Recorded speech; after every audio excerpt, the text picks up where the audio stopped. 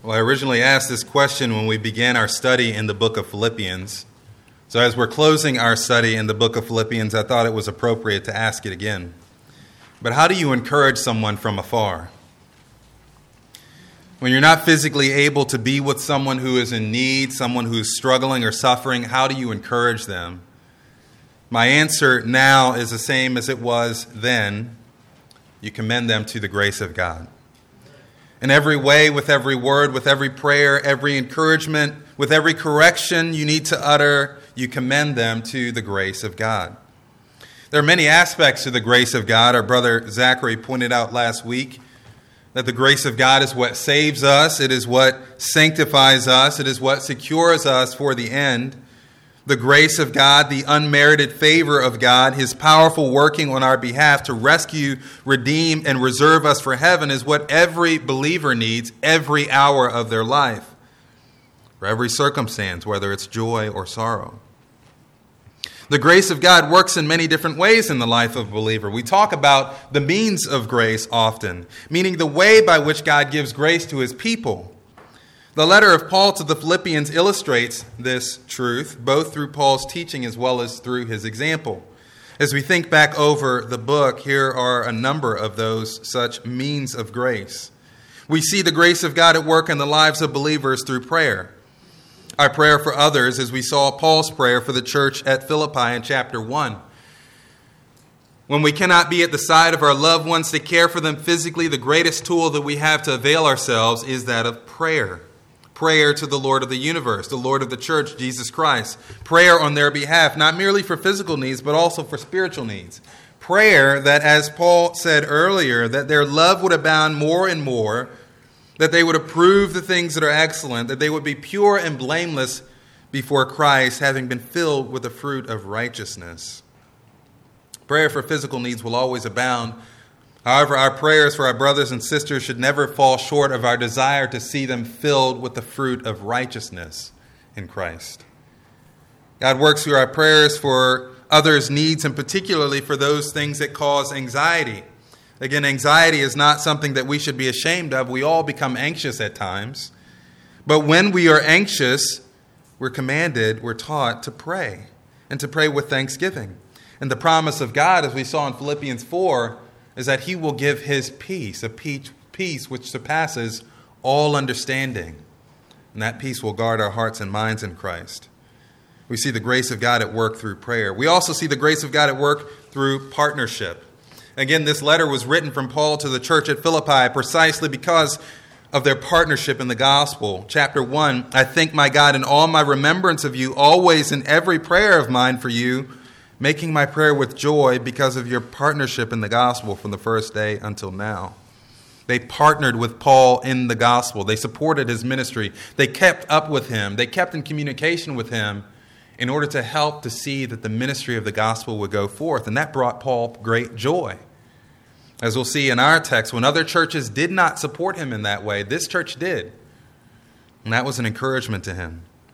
He mentions also others throughout the letter who labored with him side by side in the ministry of the gospel. His son in the faith, Timothy, Epaphroditus, who was a representative of Philippi, Euodia and Syntyche, the two women that he calls out in chapter 4, who were helpers and laborers in the gospel, the true companion of which Paul references also in chapter 4, also a brother by the name of Clement. These were his co-laborers, fellow workers who partnered with him in gospel ministry.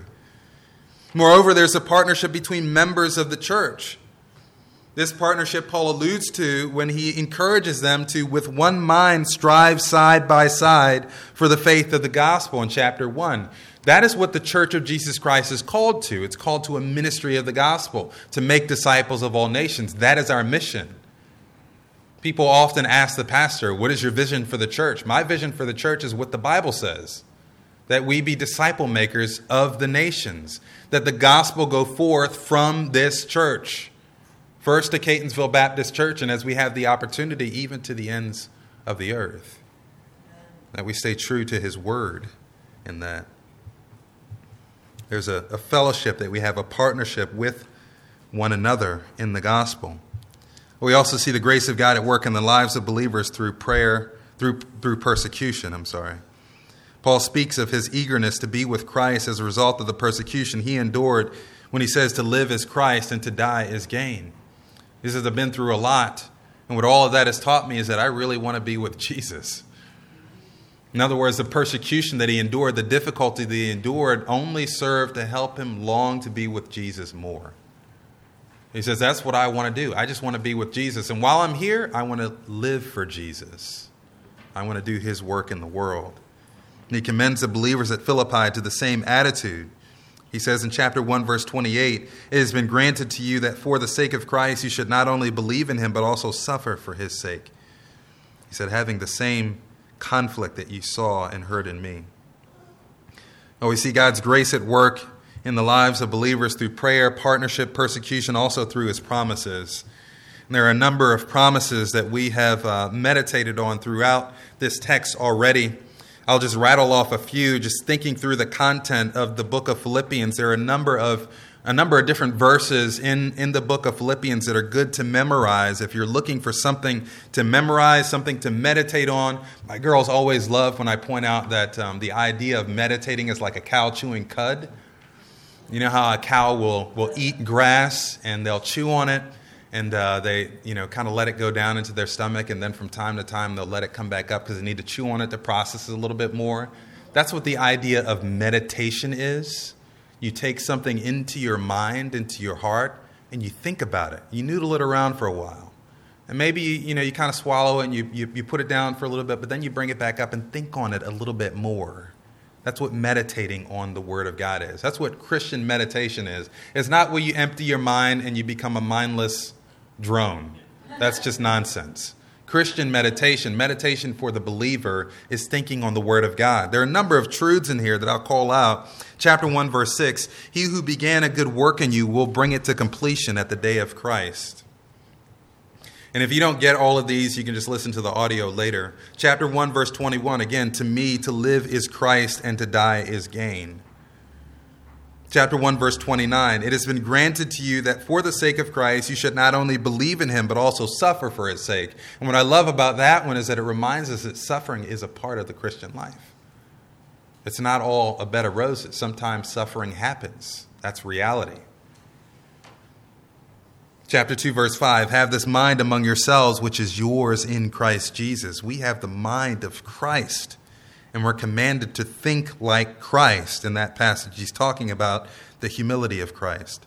Chapter 2, verse 9, God highly exalted him, Jesus, and bestowed on him the name that is above every name, that at the name of Jesus, every knee should bow in heaven and on earth and under the earth, and every tongue confess that Jesus Christ is Lord, to the glory of God the Father. That's just a good reminder of what this whole human experiment is all about.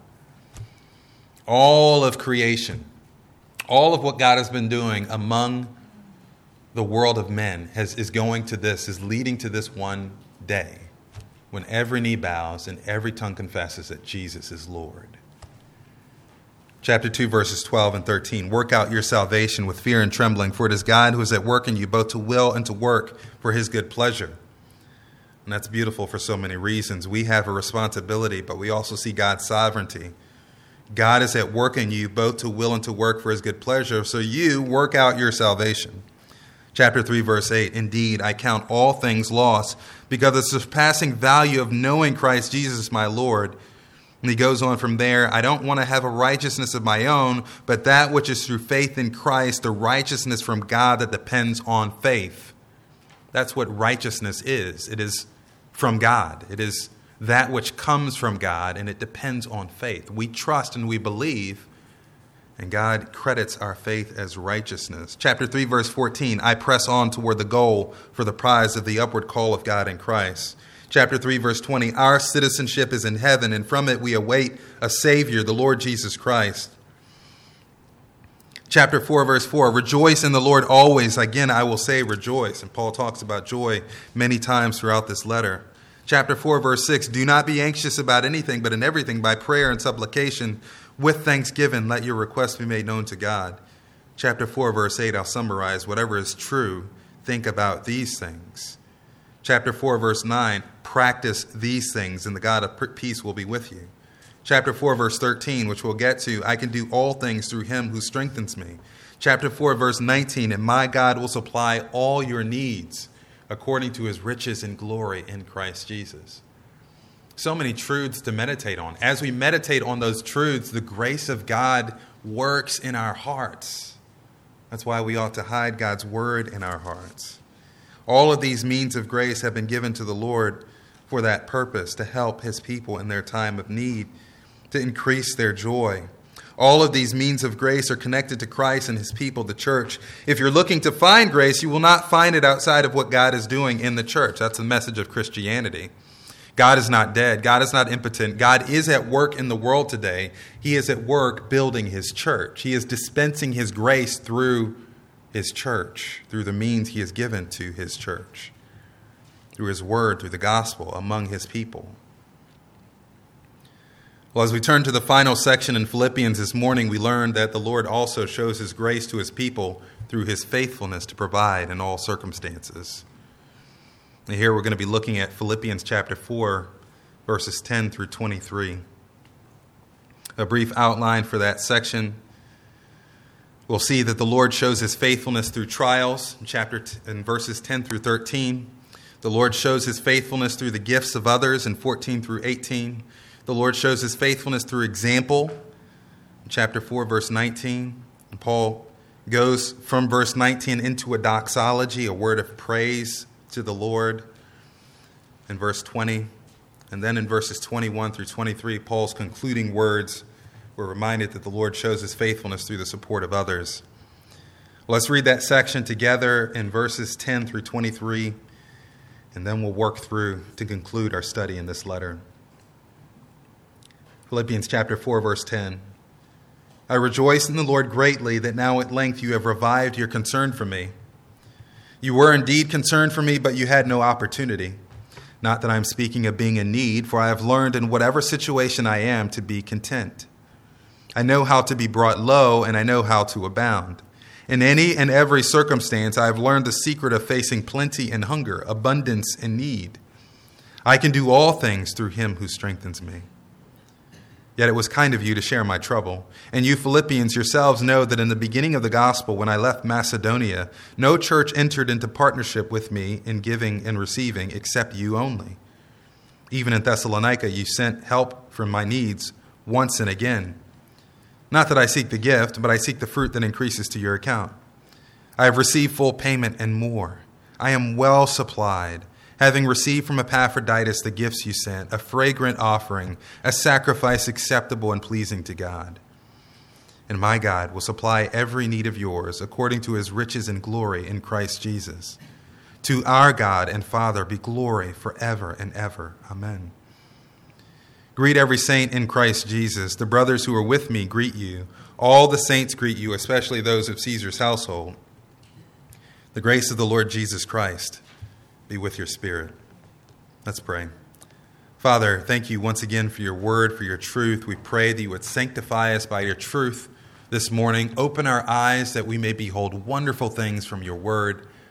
Let the words of my mouth and the meditations of our hearts collectively be acceptable in your sight.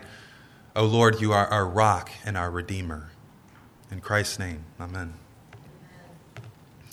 God is faithful. There are a myriad of troubles that may befall us throughout our lives, a myriad of difficulties, a myriad of trials. But for the believer, for the citizen of heaven, there will always be one constant. God is faithful. Of those who could complain about difficulties, Paul would rank pretty high. To the church at Corinth, Paul often had to defend his apostleship against a similar group that tormented the Philippians. The opponents at Corinth often attempted to elevate themselves above Paul, claiming superiority of pedigree and experience. This was Paul's response. This is in 2 Corinthians chapter 11. He says, "Are they Hebrews? So am I. Are they Israelites? So am I. Are they offspring of Abraham? So am I. Are they servants of Christ? I am a better one. I am talking like a madman. With far greater labors, far more imprisonments, with countless beatings, often near death. 5 times I received from the hand of the Jews 40 lashes less one. 3 times I was beaten with rods. Once I was stoned. 3 times I was shipwrecked. A night and a day I was adrift at sea. On frequent journeys, in danger from rivers, danger from robbers, danger from my own people, danger from Gentiles, danger in the city, danger in the wilderness, danger at sea, danger from false brothers, in toil and hardship, through many a sleepless night, in hunger and thirst, often without food, in cold and exposure. And apart from the other things, there is a daily pressure on me of my anxiety for all the churches. Who is weak and I am not weak? Who is made to fall and I am not indignant? If I must boast, I will boast of the things that show my weaknesses. The God and Father of the Lord Jesus, he who is blessed forever, knows that I am not lying. At Damascus, the governor under King Aretas was guarding the city of Damascus in order to seize me, but I was let down in a basket through a window in the wall and escaped his hands. Beyond that, Paul went on in the next section to mention a thorn in the flesh, a messenger of Satan sent to torment him, specifically allowed by God to keep him humble. He said he prayed 3 times that God would remove it. But God said, no, my grace is sufficient for you. My grace, my strength is perfected in weakness. In other words, those who claim to be apostles, those who claim to be spiritual giants who we should listen to, have they suffered for Christ? Or is theirs a life of comfort? Paul will say elsewhere, all who desire to live godly in Christ will suffer persecution. Paul, for his part, would have had a great reason to complain. Perhaps some would argue he would even have a reason to give up, but he didn't. He kept pressing forward. He kept his eye on the goal for the prize of the upward call of God in Christ. And he was persistent precisely because he knew that his God is faithful. At the end of the letter, this is the essential message that he's leaving to his dear church. Again, this dear church had supported Paul frequently, who themselves also suffered greatly by means of persecution they endured for the cause of Christ as well as their own poverty. Paul refers to their poverty in 2 Corinthians chapter 8. They didn't have a great deal of resources, but they had great faith, and so they continued to give. Again, as we conclude this letter, Paul is trying to encourage them in the faithfulness of God and to affirm them for their faith in giving in spite of the difficulties they endured. Well, again, our first point in verses 10 through 13 is that God shows his faithfulness through our trials. God shows his faithfulness through our trials. Look again at verses 10 through 13. I rejoice in the Lord greatly that now at length you've revived your concern for me. You were indeed concerned for me, but you had no opportunity. Not that I'm speaking of being in need, for I have learned in whatever situation I am to be content. I know how to be brought low, and I know how to abound. In any and every circumstance, I've learned the secret of facing plenty and hunger, abundance and need. I can do all things through him who strengthens me. Well, we know that he's talking about a gift that he received from the church. Again, I rejoice in the Lord greatly that now at length you've revived your concern for me. Verse 18, he says, I've received full payment and more. I'm well supplied, having received from Epaphroditus the gifts that you sent. This whole section he's devoting to essentially affirming them and thanking them for the gift that they sent. We discussed this throughout the letter, but Epaphroditus was sent to Paul with this gift from the church at Philippi in order to help support his ministry. This was one of many gifts that they'd sent to Paul. Paul says, this gift has brought me joy. Truly, we began and end the letter in the same note. He began speaking of his prayer for them in chapter 1. He prays for them with joy, again, in light of his partnership. And again, at the close of this letter, he's returning to this concept, this idea of the joy that he has from their partnership in ministry. We have no idea how much of an encouragement it is to gospel workers when we support them in ministry. This is why we give to the cooperative program of the SBC, by the way. This is really the whole reason why we're a part of the SBC. It's for us not to have a denomination to provide us with a hierarchical structure of leadership where the committee leads all the churches in the SBC. That's not how it works in the SBC. There's no hierarchy within the denomination. We're all independent Baptist churches. But we're a part of the SBC because we're able to cooperate together to see that the gospel goes forth to the nations. It's a cooperative. We provide resources, and together we pool our resources together to see that worldwide missions and church planting stateside happens. We get to participate in supporting believers and their families who take the gospel of Jesus Christ around the world. All of us cannot go. We cannot, as a church, even support one family on the mission field. We don't have the ability to do that. But we can join together with other churches and cooperate with them in sending others out into the world with the gospel. Well, here Paul rejoices over the partnership that he has with this dear church, and he knows how difficult it's been for them. He says, "You were indeed concerned for me, but you had no opportunity." We don't know what caused this lack of opportunity or for how long. Again, either it was a reference to the poverty that they sometimes were struck with. They simply could not send funds to Paul, or else maybe there was some other circumstance hindering them from sending. Regardless, Paul acknowledges their concern for him and rejoices in their concern and their kindness. And in case there were any who felt discouraged by the fact that they could not express their concern for him monetarily during that time period when they lacked opportunity, Paul goes on to affirm the faithfulness of God. Look again.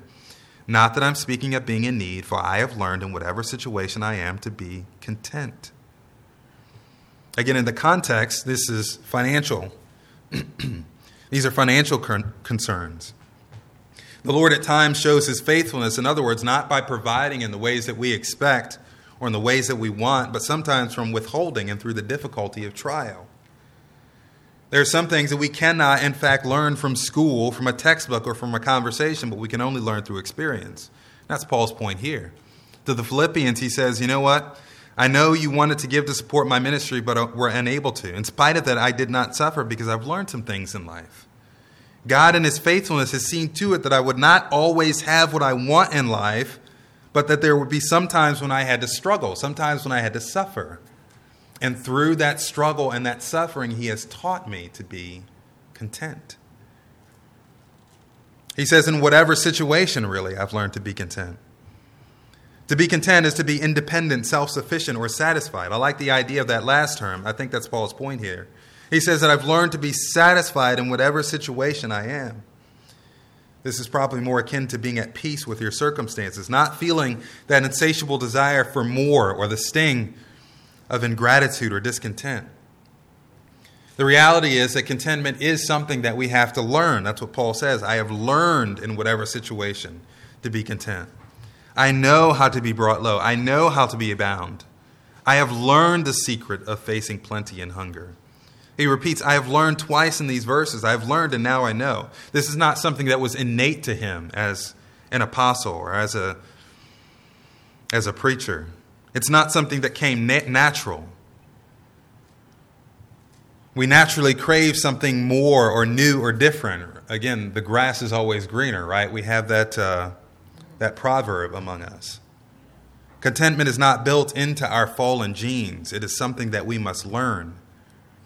Moreover, we learn it the same way, again, that Paul learned it, through the ebb and flow of life. In other words, contentment is not something that we only need when we lack something.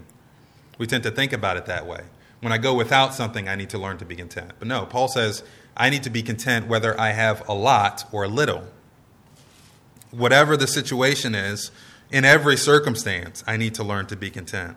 The problem with having little is obvious. We're tempted to grumble about what we don't have and to lust for it. In those times, we tend to think that if we had more, we would be better off. The desire for more, the expectation that we ought to have more, leads to depression, discouragement, desperation, and all sorts of foolish choices.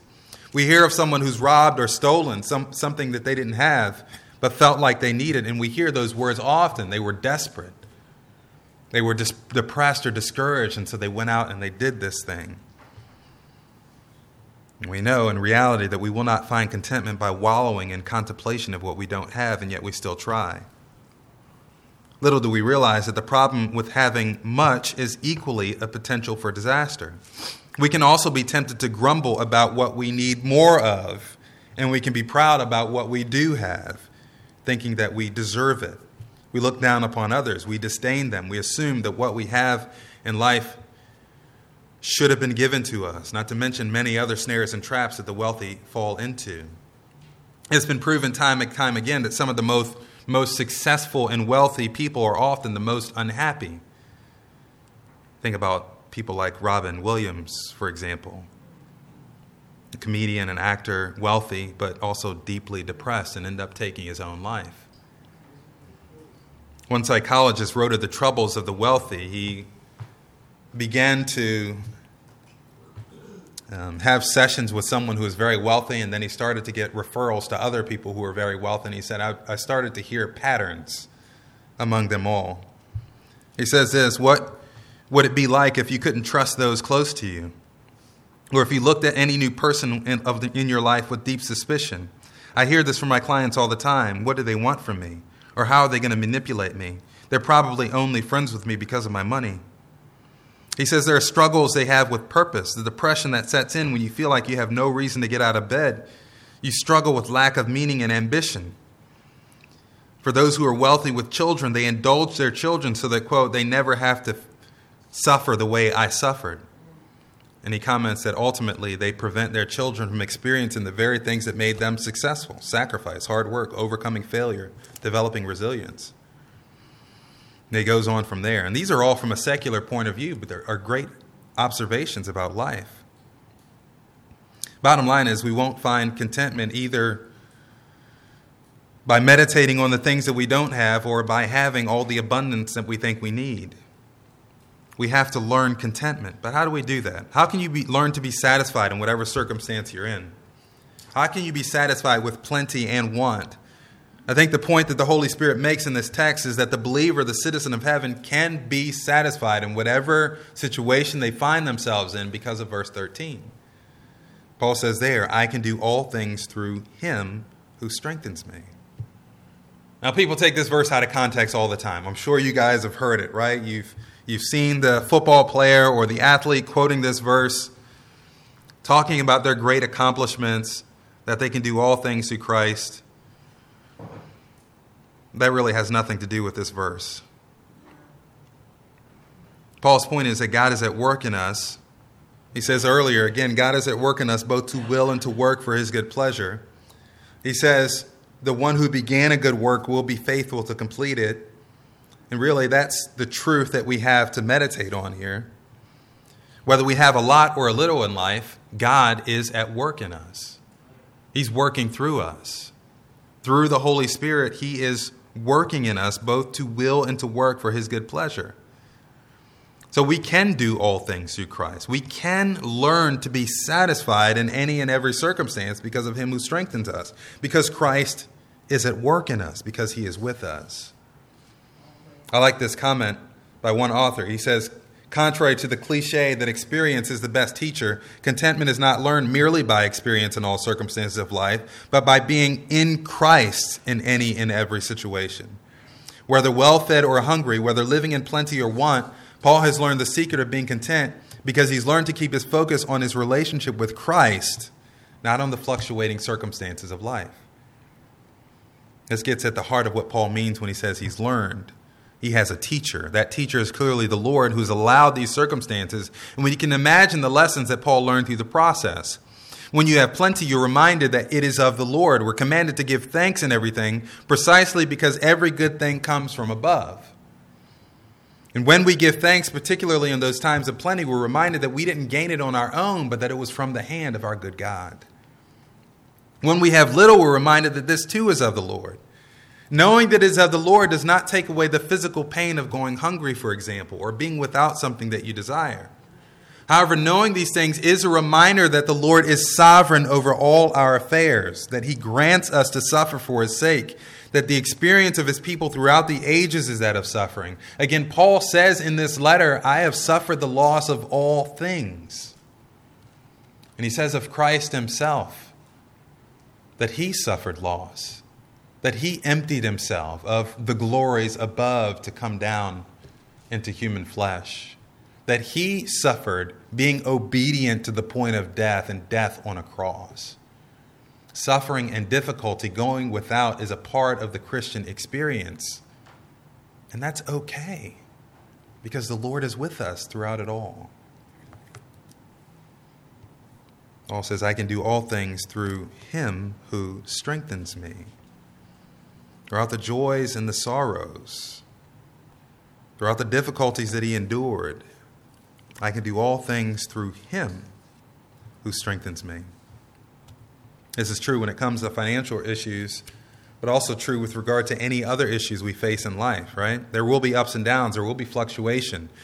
We will have those different seasons in our relationships with each other, those close relationships that we have, husbands and wives, parents and children, brothers and sisters. We will have ups and downs in those relationships.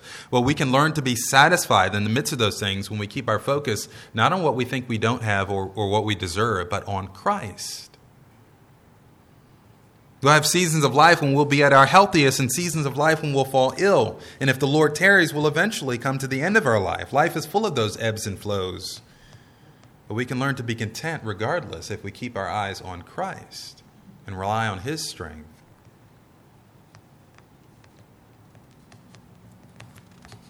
Satisfaction, contentment always comes from Him.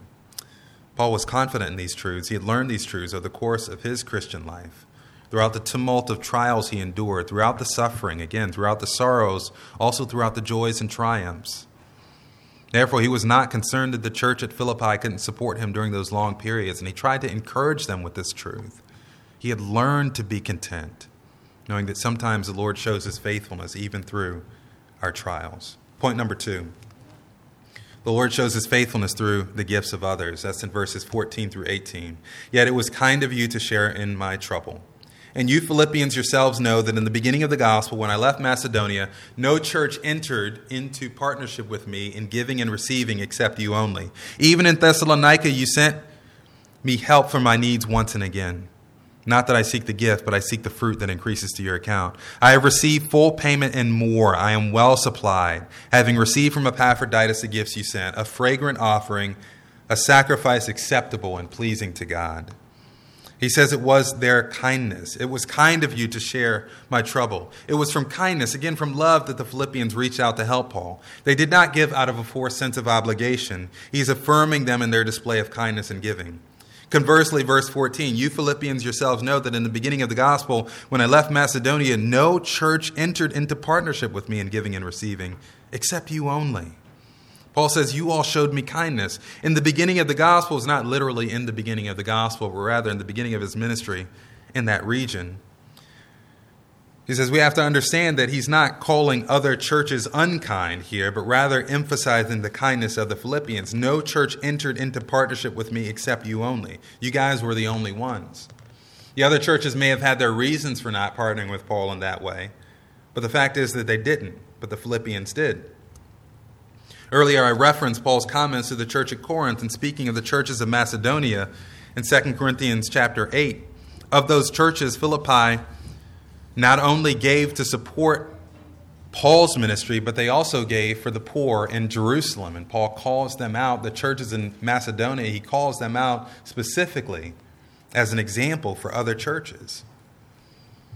It was their kindness, but also was ultimately a service to the Lord. Not that I seek the gift, but I seek the fruit that increases to your account. I have received full payment and more. I am well supplied, having received from Epaphroditus the gifts you sent, a fragrant offering, a service acceptable and pleasing to God. He makes a similar comment here to the one earlier. Earlier, not that I speak from want. Here, not that I seek the gift. Is pointed to reaffirm that he's not in it for the money. Again, the early church was frequently hounded by charlatans who were seeking monetary gain. Paul wants to make sure that they understood that this was not him. It's not that I seek the gift, but I seek the fruit that increases to your credit. And what does that mean? It means that their gift was ultimately in service to the Lord. The Lord saw their gift to Paul as an offering in service to him. That's what he says in the next verse. He calls it a fragrant offering, a sacrifice acceptable and pleasing to God. Giving to support gospel ministry is an act of faith and service to the Lord. Anytime you give as a Christian, it ought to be to the Lord for His glory, in support of His work, in support of gospel ministry. We don't give to get a blessing from the Lord, as some say. We don't give in order to receive back from the Lord. We give freely, cheerfully, with kindness in our hearts, in order to support gospel ministry for the Lord's sake. That is where your resources ought to be directed. As members of a local church, you start there because that's where you are. And because you can see the gospel ministry at work. When you give to the gospel ministry of Catonsville Baptist Church, for example, you give to support the gospel ministry, the work of God here at Catonsville. You're not giving to me. You're not giving to other staff. You're not giving because you heard a good sermon. You're not withholding your money, hopefully, because you heard a bad sermon. Because there may be some of those. You're not giving because we played your favorite song or because we do your favorite outreach or don't do your favorite outreach. You're giving to to the Lord to support gospel ministry here at Catonsville and abroad as we participate in the SBC cooperative program. And if you have additional to give beyond that, you're certainly free to. And it's clear that that's what the congregation was doing here. They gave beyond their means to also support the ministry of Paul as he continued to spread the gospel in different regions. But your giving is to the Lord. When that is the intent, the Lord sees that gift as an offering to him, a sacrifice to him. The Lord is always the audience in our giving. Matthew 6:3-4. When you give to the needy, do not let your left hand know what your right hand is doing, so that your giving may be in secret, and your Father who sees in secret will reward you. 2 Corinthians 9 is a similar principle. He says there, the point is this: whoever sows sparingly will also reap sparingly. Whoever sows bountifully will also reap bountifully. Each one must give as he has decided in his heart, not reluctantly or under compulsion, for God loves a cheerful giver. Whenever we give ultimately to the Lord for his good pleasure, as an offering, a sacrifice to him. That is why our giving takes place during the service, because it's part of worship. And back to our text, when you give, whether to the local church or to a missionary, we give in service to the Lord. And as you give, Paul says, fruit increases to your account. And that can be, as Paul says in 2 Corinthians 9, where he talks there about an increase of seed to continue to sow. It can be greater faith, that increase of the fruit of righteousness that Paul alludes to in chapter 1 of Philippians, or it could simply be joy. Joy in knowing that even if you cannot directly participate in gospel ministry, that as you give, you are able to participate in gospel ministry through your giving. Right now, today, the 3,530 field personnel out in the world sent out through the IMB are sent out through the cooperative program of which we are a part. We could not support 3,530 people and send them out onto the mission field to take the gospel to the nations.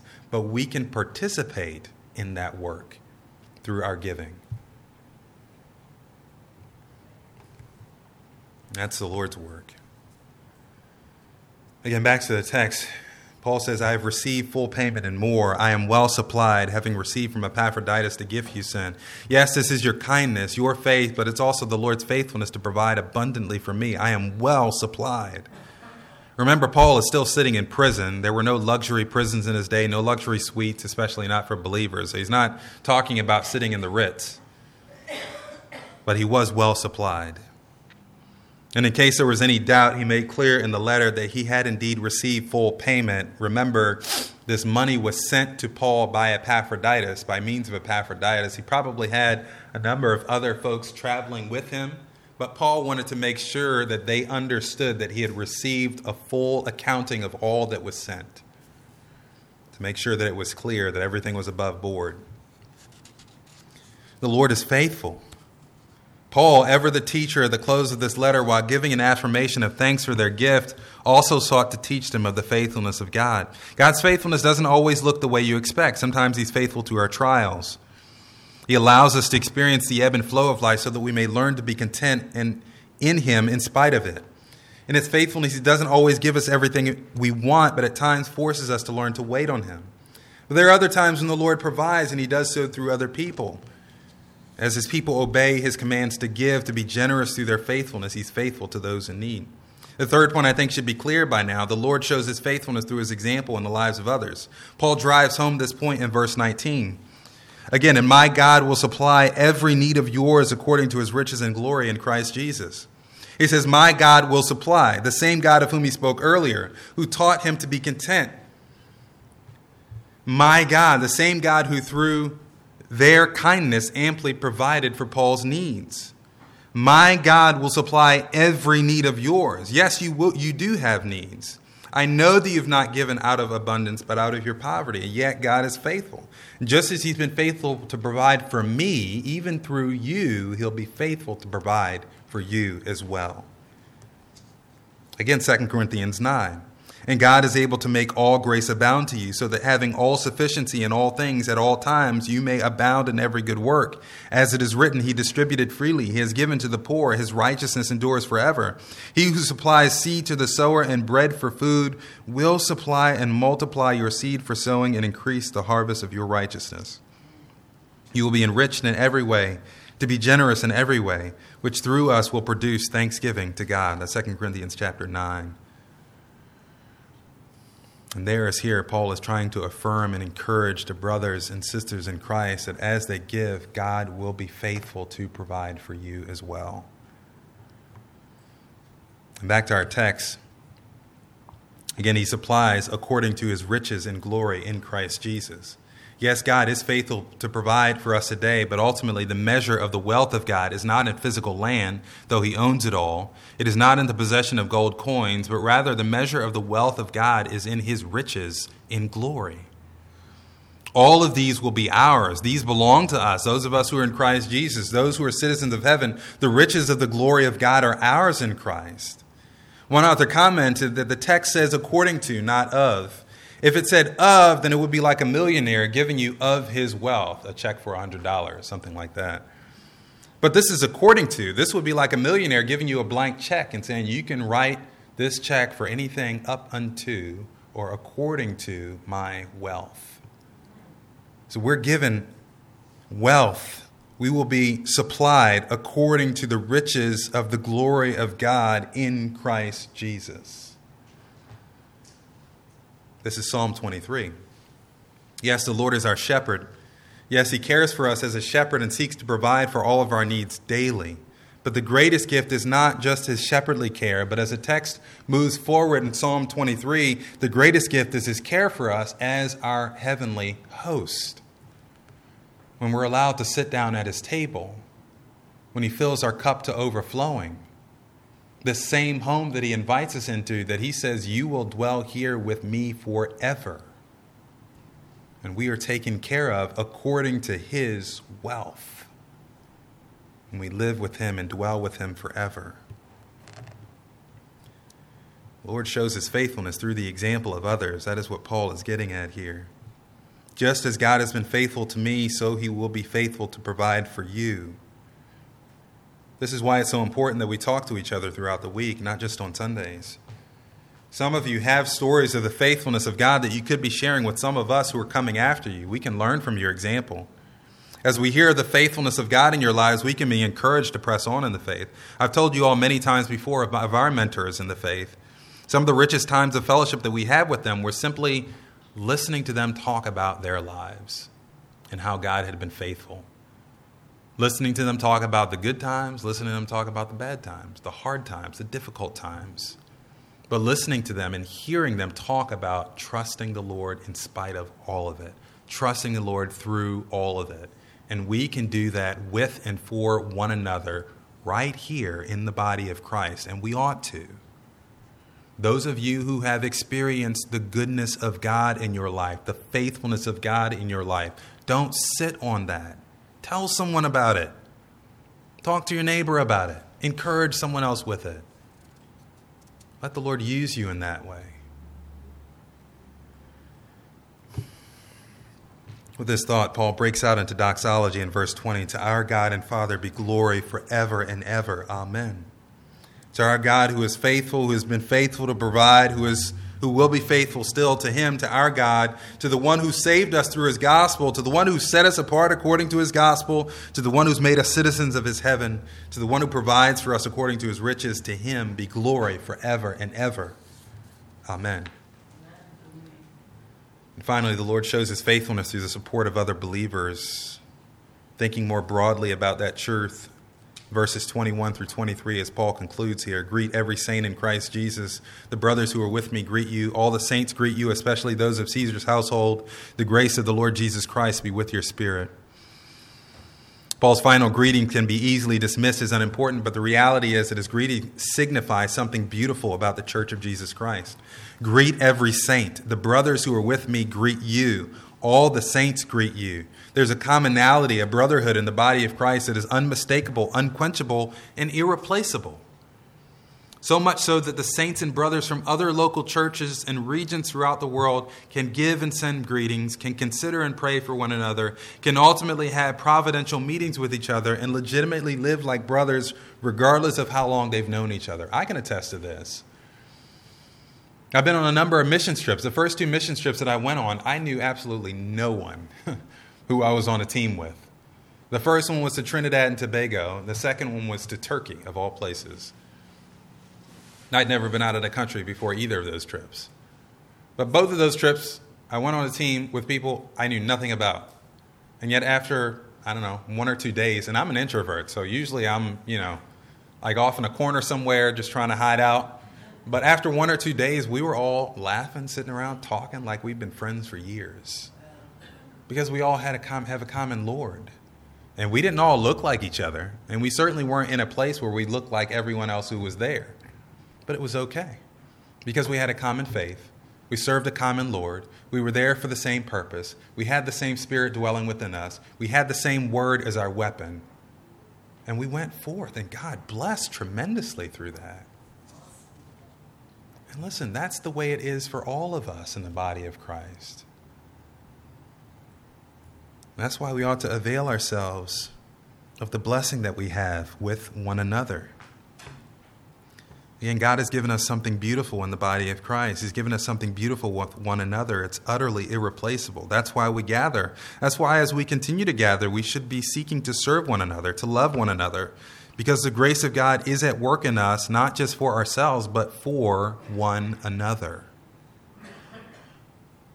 We don't come here for ourselves. We come here for the Lord and for one another. As we come with that attitude, as we serve with that attitude, as we pray for one another, as we serve together in gospel preaching ministries with that attitude, the grace of the Lord abides with our spirit. Again, God is faithful. Sometimes he shows his faithfulness in what he teaches us through trials. Sometimes he shows his faithfulness through the gifts of others. Sometimes he shows his faithfulness through the example and exhortation of others. Always he shows his faithfulness through our care and support of each other. God is faithful. May he grant that we be faithful to him and to one another for his grace to abound among us for his glory. Father, we thank you again for today.